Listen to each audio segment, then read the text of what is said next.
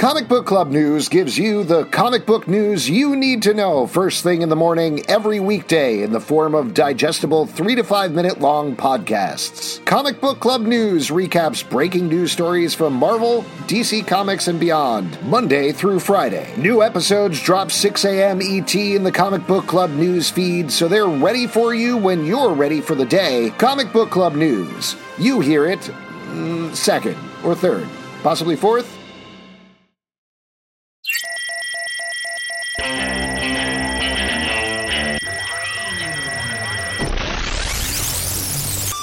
What is up, everybody? Welcome to Comic Book Club. I'm Alex. I'm Justin. I'm Pete. And we are here with writer extraordinaire Torunn Grønbekk. Welcome. Did I get it right? Yeah, that was really good. The other thing is, like, if you're trying to say my name like the Norwegians would, okay, it would be Torunn Grønbekk, but no one.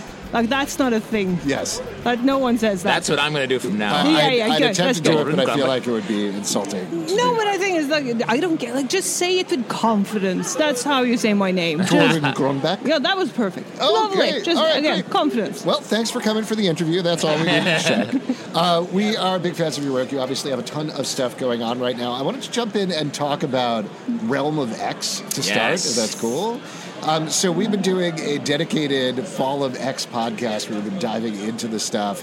And Realm of X is such a interesting thing in the mix to me because it is literally taking these characters and throwing them off to the side. It's a fascinating, very unexpected mix of characters.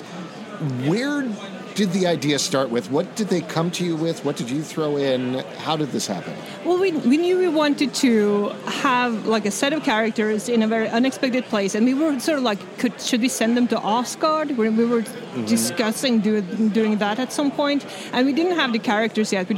We wanted after sort of the fall, we wanted someone to be lost somewhere, and then I was trying to sort of figure out what we could do and who could be part of the team and how they would end up there. And the way they end up there, and I don't think you know this yet, so I'm not going to tell you, but there is a certain, it needed to be a certain randomness to the cast, because it wouldn't make sense if they were sort of like, oh, this is the team. And because of the story sort of calls for a certain friction between the team members, if we're going to call them a team, the people who are by default a team because they're there together, sort of. And this was sort of my dream cast, because I always say I follow the story, but they're so brilliant. Like, they are my favorite X-Men, I think. Really? What do you like about that? What do you like about these characters in particular? What draws you to Oh my them? God! The thing is, like, Dani, as always, I've been able to write Dani before, and she's always sort of, I think she's a great character. She's extremely interesting. Her powers are great. She's great. Like, that's all good stuff, right? I wanted Dani. I knew that. Marvel wanted magic, and I love magic, so I was fully on board with that. We had some sort of discussions. We knew the people in general loved magic. So it sort of, if we can have magic, then we can get away with, like, Marrow. Yeah. Because that's not necessarily like I know a lot of people love Marrow. I love Marrow. Yeah, I think Marrow's a sneaky, like, underground hit. Yeah, I think so. It's like a B-side, a great B-side on an album. That's what I'm like. It's just excellent. But we couldn't have like 5 Marrows, if you know what I mean. Like, we needed something else. And Dust is she's one of my favorite characters. I think she's heavily like underutilized. I think she's great. And she's got a sort of violence to her that I think, like, when you really look at her powers and see what she can do, she probably wouldn't use it as violently as she has the capacity to, but there's something interesting there. There's sort of, I don't know. I really like the way the book is balancing, like you said, the seeming randomness of the characters and then the prophecy stuff, plus the sort of world where, like, they were going in as a culture, going a certain direction and totally pulled away from it. That feels like that's all going to come together into one sort of big smash up. Well, I mean, let's hope that's how it feels like. No, it's interesting because I didn't want to lose the X-Men feel of it, which is sort of hard to do in Valheim because it's so fantasy and and that's sort of how we ended up with the villain that we did. I'm not sure if we should spoil that. It's the last page of the first issue. I'm not sure if we should tell the world. It's been out for a while. It's the White Witch. I don't know. Yeah. And at some point, I realized I was writing along, and it happened purely by coincidence. But there's a certain Narnia element. Well, that's what we were identifying that, and it feels again like you're playing with this fairy tale world, but it's also an X-Men. The thing is, so tell me, because I've been struggling with this for the past 6 months, what makes a good X-Men book, in your opinion? What's a good X-Men book? I mean, I would say part of it is that they're down and out, to put it simply. Like, they're always, like, on their back heels. They're always losing or on the brink of losing at all points. They're always miserable. Not even always miserable. Because unless they're playing baseball as a family. There you go. Yes, because I love the baseball stuff, and I love the happy stuff and the romance, but there's something about, like, they can never... And they have been for a while, been in this winning position, but clearly what Fall of X has done is they have put them back in the most awful way, in my opinion, in the X-Men sweet spot. Yeah. And my favorites are when it's a seemingly random team, so crushing that with a strong intention. Because I feel like those end up being the ones where they feel so distinct from so many other previous X-Men stories.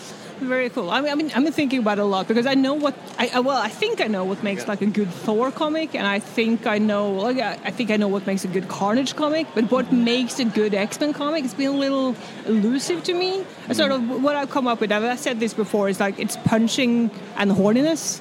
Like that's it. Sure, you just have to get the balance of. For me, it's just it's a group of outcasts that somehow come together regardless of like how bad they're doing or whatever to save the day. Save the day. Well, that's a good one. Well, I want to ask you because, like you said, you're writing Thor, you have Carnage upcoming, right, at this point. Those are both solo characters. Is that something that's more comfortable for you than the team dynamic? Well, I think so. At least like the team thing, it's sort of interesting, especially in the Marvel setting, just because people are so obsessed with specific characters. So if you don't get them enough time in each issue, someone's going to be disappointed. And when I did Valkyrie, we often had Jane Foster and Runa, but that sort of worked out because they weren't on the same page a lot. And when they were, they sort of worked very well together. But when you have, like, we didn't get to Typhoid Mary earlier, who is also just like, I don't know, fucking delight of my life. It's just, if you're wondering, like, that was Lauren Amaro, who is the editor, who is just a wonderful editor. She was like, what about Mary? That's the ultimate wild card. Yeah. And I was like, what? So we have Maro, who's sort of a wild card, and then you have Mary, who is just, she's not cooperating with anyone. It's great. No. I love it. And I do enjoy having at least one character. It feels like me. I don't know. It feels like... but it's more difficult to write a good team book, I think, than write a good solo book. Well, Mary's sort of the Carnage of the X-Men team there, Carnage right? of the X-Men. That's good. Yeah. Well, let's talk about Carnage then. Yes, he has please. been through so many permutations at this point, but I believe on your book, finally we're getting Cletus Cassidy back in the costume, or in some fashion. You give it a little bit of a look. I'm not sure how much I should tell. I will say this. We're getting 90s Cletus Cassidy. Right. That's what we're getting. And in the most symbiote way possible.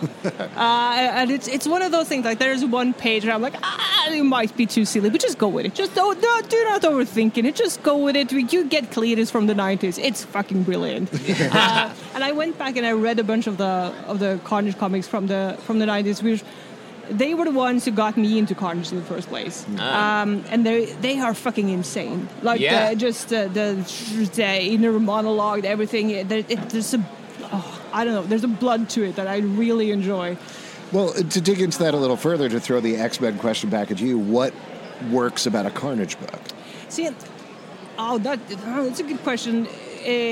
Especially, I know that we need some symbiote nonsense, right? We need some pages with just, like, they're just Some goopy. Some goopy pages. Yeah, there's going to be a bunch of punching and a bunch of nonsense. But the thing about Cletus is that you also need some twistedness. You need some horror that will sort of fuck with your mind as well as your, the visuals. I would like you at some point during this run to be like, well, Cletus makes some good points.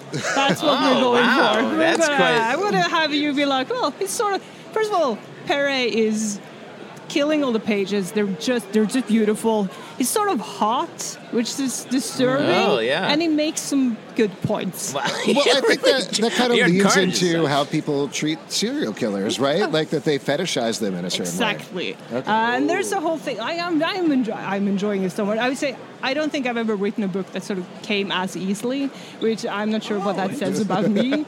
But it's been a joy, and it's been a joy to see the pages come in. And if people hate this book, I don't know what I'm supposed to be doing, because it's there. It's all there. Let's talk about Thor a little bit, because it feels like it is part of this enormous Uber story that is building in Marvel. It's a key part of it. What is it like having that responsibility to sort of put in these building blocks that are leading up to something? Up to something. Well, the thing is, it is interesting to figure out what we can give away and what we can't, and which sort of threads to tighten up. Before Al sort of took over, we knew we needed to, well, as the Valkyrie woman at Marvel, it was important to me that we resolve the souls that were lost from Valhalla. We needed to get them back. Like Jane Foster would not be having coffee somewhere if all the souls were lost. That's not a thing. So we had some things that we really needed to do, and we still wanted to keep some things warm while not giving too much away. It's a balancing act. I don't know. Especially between Thor and Carnage, there's been a lot of just mythology. I mean, Thor has real-life mythology, and then so much of Marvel mythology. Carnage has just developed all this mythology. How are you carving your way through all of this story that's there? Well, for Carnage, Carnage ends the previous book with being sort of am I a god? Am I what's going on? So that is a main part of the book, is him trying to figure out sort of what is he? If he has the powers of a god, does that make him a god? And if so, what does that mean? So we are playing around a lot with mythology, but without being too hoity-toity about it. It's just sort of we're just sort of fucking around with everyone who I don't know. It's just, I don't want to give anything away, but there's no. Mythology is a big part of it. I can say that. Yeah. And it feels like Carnage, though, it makes sense to play fast and loose with it, because Carnage would do that. Yeah. And Thor, it feels like, is a little more formal with it, because that's what Thor would do. Oh, yeah. And I think, I'm from Norway, if that wasn't clear. I'm named after Thor. I grew up with the Norse myths as a sort of the stories that were told in fun ways. And I always thought there is a certain joy to the Marvel universe, how they treat mythology. And I was working with, my first book at Marvel was co-writing with Jason. And Jason was sort of do whatever you want, go ahead. So I kept texting him can I make up a planet? He's like, darling, you can do whatever the fuck you want. I'm like, oh, can I? And there is a sort of, when you sort of get to that point where I can do whatever. We can just have a bunch of fun, as long as it needs to make sense to a certain extent. It's great. Now, when you tell people back home that you're working on Thor, do they roll their eyes? It's a little over the plate? Well, the thing is, some people, I don't know, Norwegians are weird. But the thing is, they don't understand what I do. That's the thing. So I have to start from the very beginning. I write the comics, and they're like, what does that mean? Page 1, panel 1, blah, blah, blah. It's very hard to explain. My mother, who is, she's, I used to, just to set the context here, I used to go to Viking festival in full Viking garb, sit around tending the fire for a week at the time when I was a kid. I'm a fucking parody of a Norwegian. So, on the nose. It's ridiculous. My name means the one who's loved by Thor. Seriously, it's ridiculous. There it is. Does that put pressure on you then? Well, I don't know. Like it's just one of those it's a thing that Americans seem to enjoy a lot. Yeah. And every time I keep telling this story about my name because I think it's so funny. It was usually at Comic-Cons when people go, I don't understand your name. I go, you know the god Thor? It's Torunn. And they're like, oh, sure, right. And I tried that at a train from like LA to Kansas with some random dude I was having dinner with, just because they place you with random people. Right. And I said, so you know the god Thor?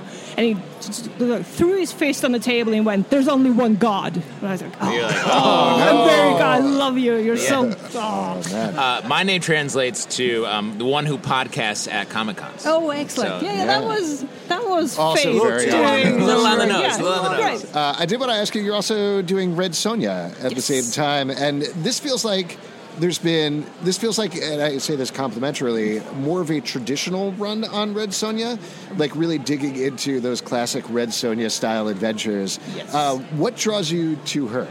Well, the thing is, like, I used to play Red Sonja as a kid, like running around in the forest with like an actual So you sword. had no choice but to write all of these comics. to be Like doing your whole destiny is. And Yes. you were a serial killer for a while, right? Yeah, absolutely, honey. Yes. Yeah, there was. When Joe asked me if I wanted to, I don't think I've ever said yes to any project faster. It was like, yeah, sure, absolutely. And it's been a sort of because I don't feel the need to teach anyone about anything in Red Sonja. It's just fun. I just want everyone to get all the stupid jokes. That's what I'm going for. And there's Genius. there is one in the Free Comic Book Day issue where.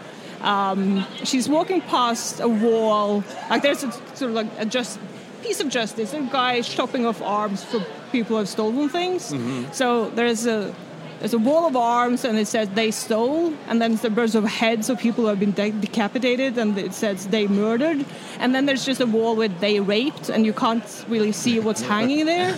And I got some angry fucking emails about that one. Really? Yeah, I'm like, yes, this is But the thing is, that it's Free Comic Book Day. It was. Yeah. I assume kids were buying it. No. I will get Yeah. it. Well, that's on the parents. Yeah, I don't know.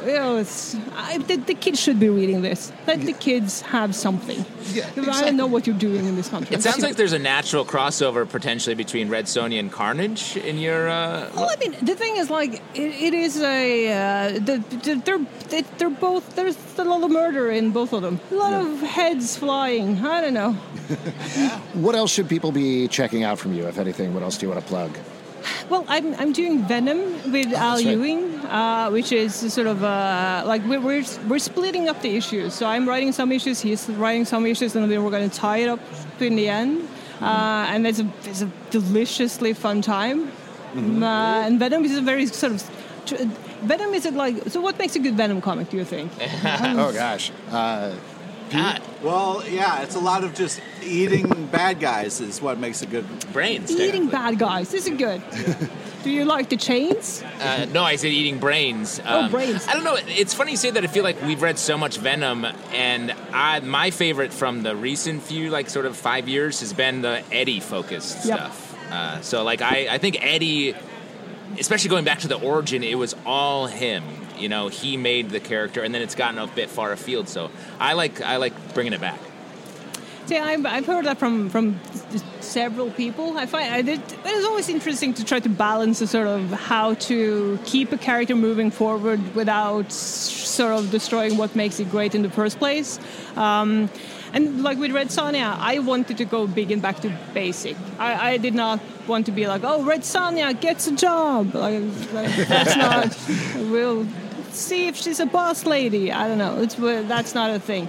So we just went big and back to basic. But I suppose the trick there is to find something just to delight people within the genre that is quite predictable in many ways. Yeah.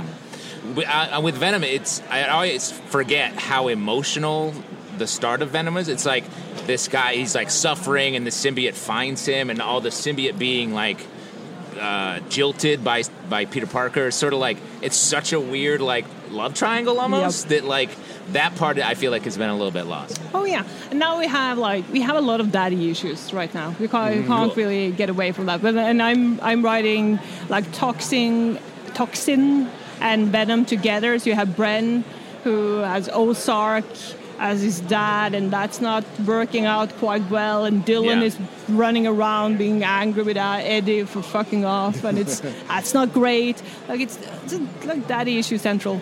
It's a lot, and this is fine, but it's a lot of darkness and violence and dark characters. Do you have any urge to be like, I'm going to do a My Little Pony book? No. No, not. All right. Which of those ponies I'm kills is my question. I'm doing Nightmare Before Christmas now, which is a fun thing technically. Okay. But it is one of those, like it's Disney, it's American. I'm just trying to figure out like how far can we can't. Apparently, the voice of Jack Skellington was here. Did you get to meet him? No, I don't give a shit about him. So far, I couldn't give less of a shit. I'm sure he's a lovely man. I just couldn't even try to give a shit. Totally fair. Where can people check you out online? I'm on Twitter. I'm on Instagram. I'm on all the things. Just Google my name, you'll find me. All right, awesome. Torunn? Yeah. Close? Yeah. All right. Thank you so much for coming on. It was a pleasure chatting. So great. Thank you for having me. Yeah. You bet. And if you'd like to support this podcast and all the podcasts we do, patreon.com/Comic Book Club. Also, we do a live show every Tuesday night at 7 p.m. to Facebook and YouTube. Come hang out. We would love to chat with you about comics. Apple, Android, Spotify, or the app of your choice to subscribe, listen, and follow the show at Comic Book Live on Twitter, Comic Book Club Live on TikTok or Instagram, comicbookclublive.com for this podcast, and many more. Until next time, we'll see you at the comic book shop.